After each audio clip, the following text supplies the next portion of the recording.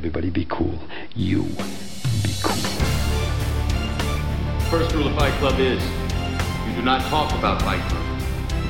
Is this a dream? Unfortunately, no one can be told what the Matrix is. You have to see it for yourself. I thought not. If it were, they'd be wrong.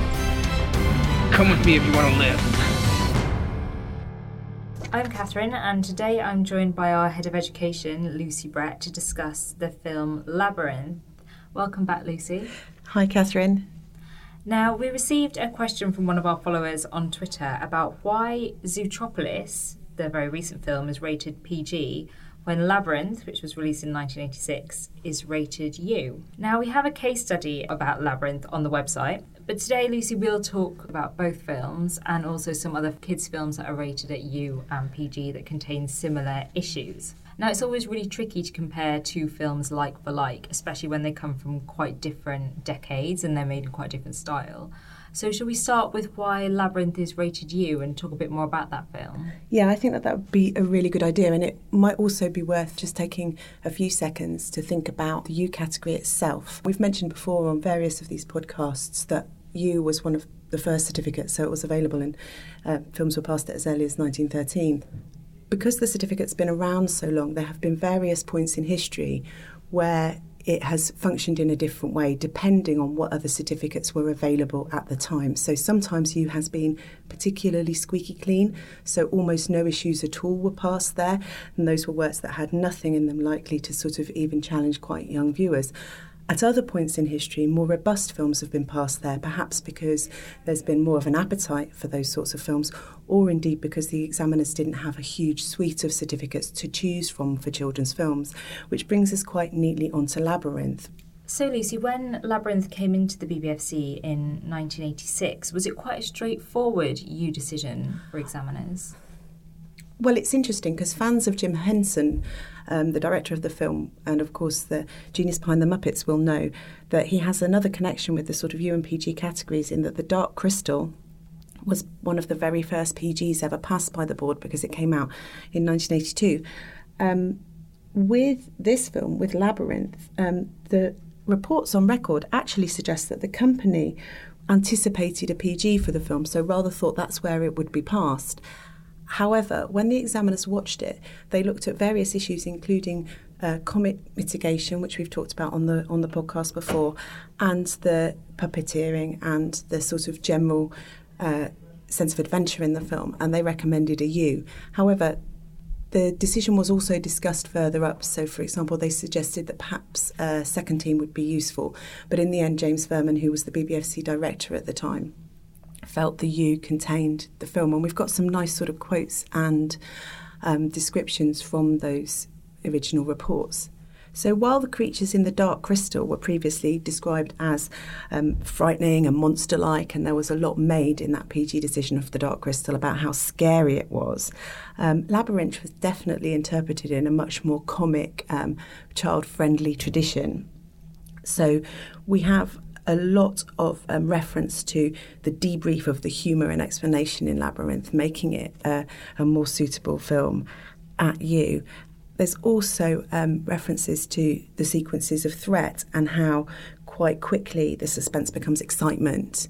And that's something we do think about even today when we're making decisions at the lower categories. You know, how is the way something, like a character is being in threat or danger, how the way that's shown might work for a child audience. Will they be terrified on that character's behalf, or will they be looking for the next gag or the next exciting moment? And rewatching Labyrinth, of course, before this podcast, it's so interesting to see things that were perhaps quite impactful when you were little and work in different ways. So I found some things perhaps more sinister as a grown-up than I did when I watched it at the time, when there's these sort of endlessly comic and sweet characters like Ludo, who's very quickly saved and then is very protective, but also has lots of comic repeated lines for the character of Sarah.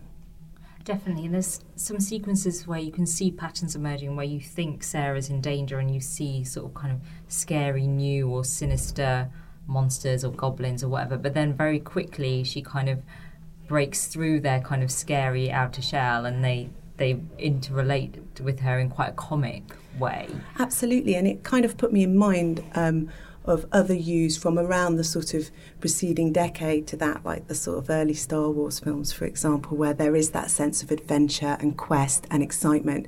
And of course, the other thing that Labyrinth does is it sort of really focuses on Sarah's journey and her realisation really quite quickly that her attitude of jealousy and anger towards her baby brother was not appropriate, and she actually wants to connect with him. And so it's kind of got a real feel-good ending, and we wouldn't want to do spoilers for younger listeners or indeed older listeners that haven't seen the entire film, but even the very last scenes have a very strong sense of messages about friends working together and being there for each other and the sort of safety of our imagination and childhood. The other interesting thing about the reports is they refer to the fact that the Muppet type creatures are quite familiar to children, but also to the fact that some scenes sound worse when they're described. And of course back then there wasn't insight written for films, but there is now, and that's something we have to deal with, because sometimes you can describe a scene, such as the scene in Labyrinth where Sarah and Hoggle, a little goblin-y fairy character, she's hanging around with, are chased by this enormous drill-like thing covered in blades, and it sounds, as the examiners put, very worrying when you describe it, but as they add, it's acceptable for you within the context of a children's fantasy and set against the fearlessness of the Alice-like heroine, which is a lovely phrase, the Alice-like heroine, and really I think it sums up perhaps what is the reassuring element about Labyrinth that at the time suggested the U. So to compare Labyrinth with Zootropolis, which is rated PG but contains some quite similar issues to Labyrinth, in particular mild threat, can you explain a bit about why Zootropolis tipped into the PG category rather than the U? Yes, I can. I mean, and it's partly is to do with those words, mild threat, which of course can cover a spectrum of things. There's mild threat in Labyrinth, but it's sort of mild and cocooned in comedy. And although there's mild threat in Zootropolis, which also has no doubt a lot of comic elements for people who've seen it, there are also some moments of more fearsome threat. And I was checking through watching it again and thinking about reactions of audiences that I've seen react in the cinema, and Zootropolis has some really quite sort of visceral scares, even though it's clearly a sort of very good-natured children's film with a lot of appeal and quite sort of lower-end PG, really.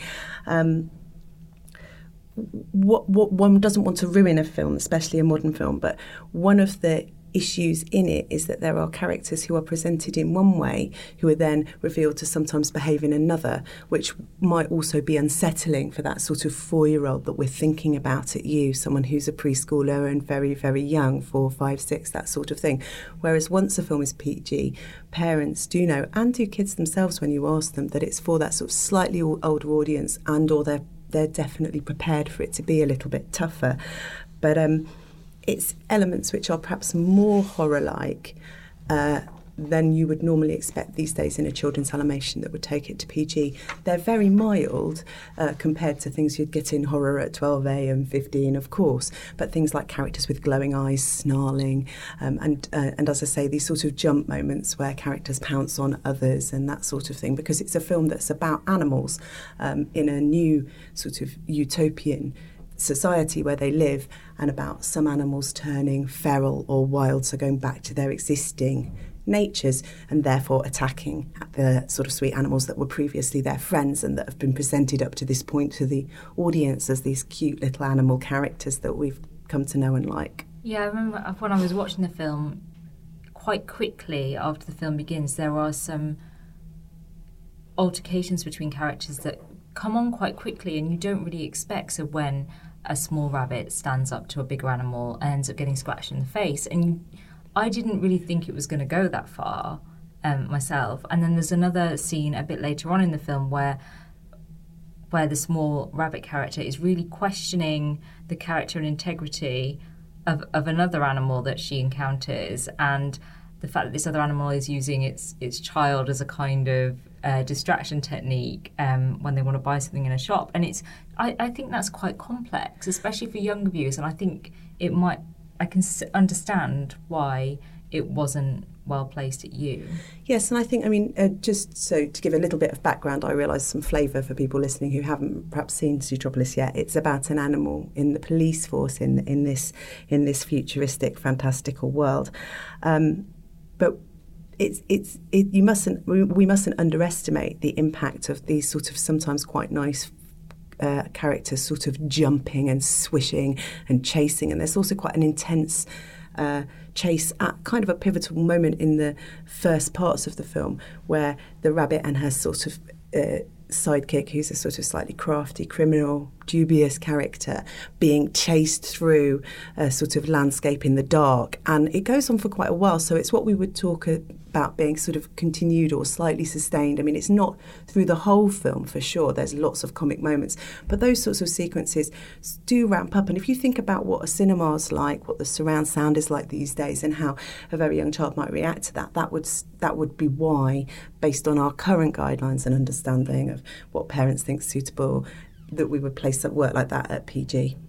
Yeah, I definitely think the energy of Zootropolis is much more intense and fast-paced than Labyrinth, which has got quite a sort of an easier pace, a bit slower and a bit more rhythmic, and kind of you can imagine children being able to grasp that a bit more easily. Than Zootropolis seems much quicker. I mean, Zootropolis is also in the spirit of lots of contemporary animations, which are very impressive. Is drawing on slightly more grown-up influences along with its children's influences. So, you know, I've heard it compared thematically, albeit on a much, much lower child-friendly level, to things like Chinatown. I mean, it's looking at the sort of dark side of nature and those sorts of things.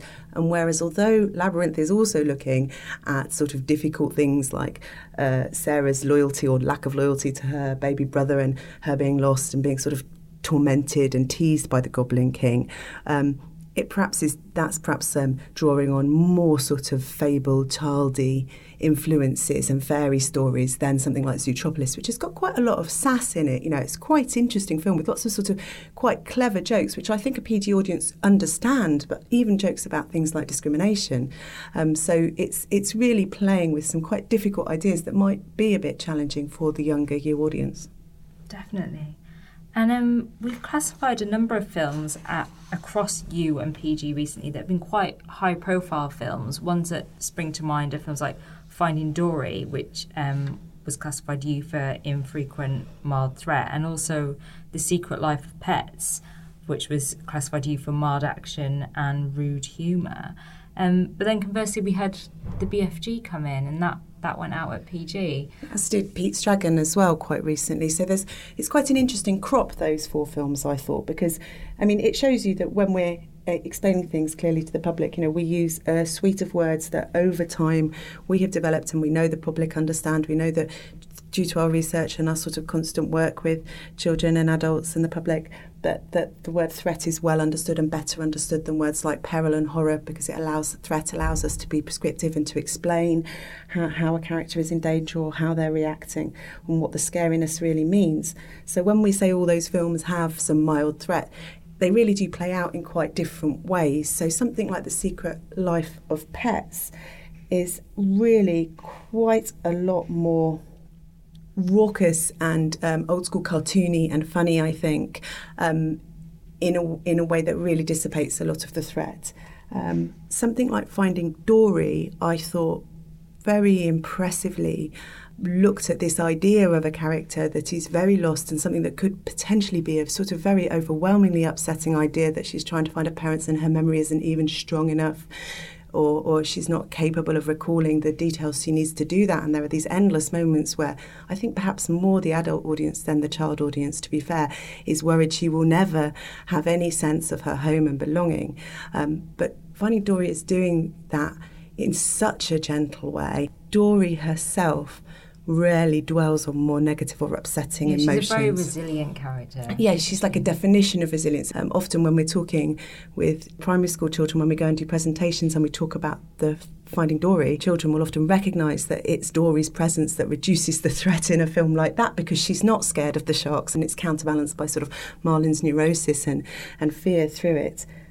So how do films like Finding Dory and The Secret Life of Pets compare to the BFG? Well, the BFG is a really interesting example because obviously it's based on source material that will be sort of hugely popular with that older audience. And though it's a mild PG, it was elements like a sequence where it looks like she's going to fall into a giant's mouth, where the BFG was being teased, and where there were sequences of sort of disease or scariness that went on for a while that sort of really pushed pushed it into PG. Though, as I said, and we often say on here, there are sort of milder NPGs and stronger NPGs. Something like Pete's Dragon has a lot of very sort of comic moments with the big dragon when he's seen, which actually are reminiscent of those sorts of Jim Henson films and things like that. And of course, it's a remake. But the threat in Pete's Dragon is real, just as it is real to be frightened of monsters in the dark. It's the same with Pete's Dragon. The scariness of Pete's Dragon and the upset in it isn't the sort of mild rough and tumble with the dragon, but it is an opening scene where we see a very young character involved in, it's entirely implied, but involved in a car crash and the death of significant people for that child. We don't see very much on screen at all, but the impact is substantive enough to suggest that PG is better, that this isn't very, very mild threat, and that sequence itself doesn't have a lot of comedy. But sometimes when you've got quite a bold sequence like that, that will suggest a category from the get-go. So, when we talked about it, we talk about occasional scenes of mild threat. And we do note in our insight, which is, we also note that the theme of loss in something like Pete's Dragon is explored in a really sensitive way. I mean, so sensitive that I think sort of the children that I saw it with were crying less than I was. That always seems to happen, doesn't it? It does. So I hope that's explained the difference between films at U and films at PG, because I think sometimes that's overlooked a little bit and people tend to be more interested about 12, 15 and 18 and sort of lump U and PG together, when actually when you dig underneath the surface, they're really interesting things to discuss. I totally think so, because I think when I go to schools, I think they sort of often imagine the hardest thing to do is to classify something very strong. And I know we've talked about several extremely strong films in these podcasts over the last few years, and films at 15 and 18, and issues like gore and blood and strong violence and strong language and all these sorts of things. But when we're asked, and I'm sure you are too, people working at the BBC are frequently asked what's the hardest decisions to make. Actually, it isn't always, am I going to put this horror film at 15 or 18? Sometimes it's, how is the film going to make an audience feel if that audience is 4? How is this film going to make an audience feel if that audience is 8? And sometimes that is the most important thing we're doing, because we're making sure that there's enough information for parents and that children themselves, who very well understand the categories, can make the right decisions for their own viewing. Brilliant. Thank you so much, Lucy. No worries. Now remember, if you've got an idea for something you'd like to hear discussed on the podcast, you can contact us using the feedback form on the podcast page. You can also email us on podcast@bbfc.co.uk, or you can tweet us at @bbfc.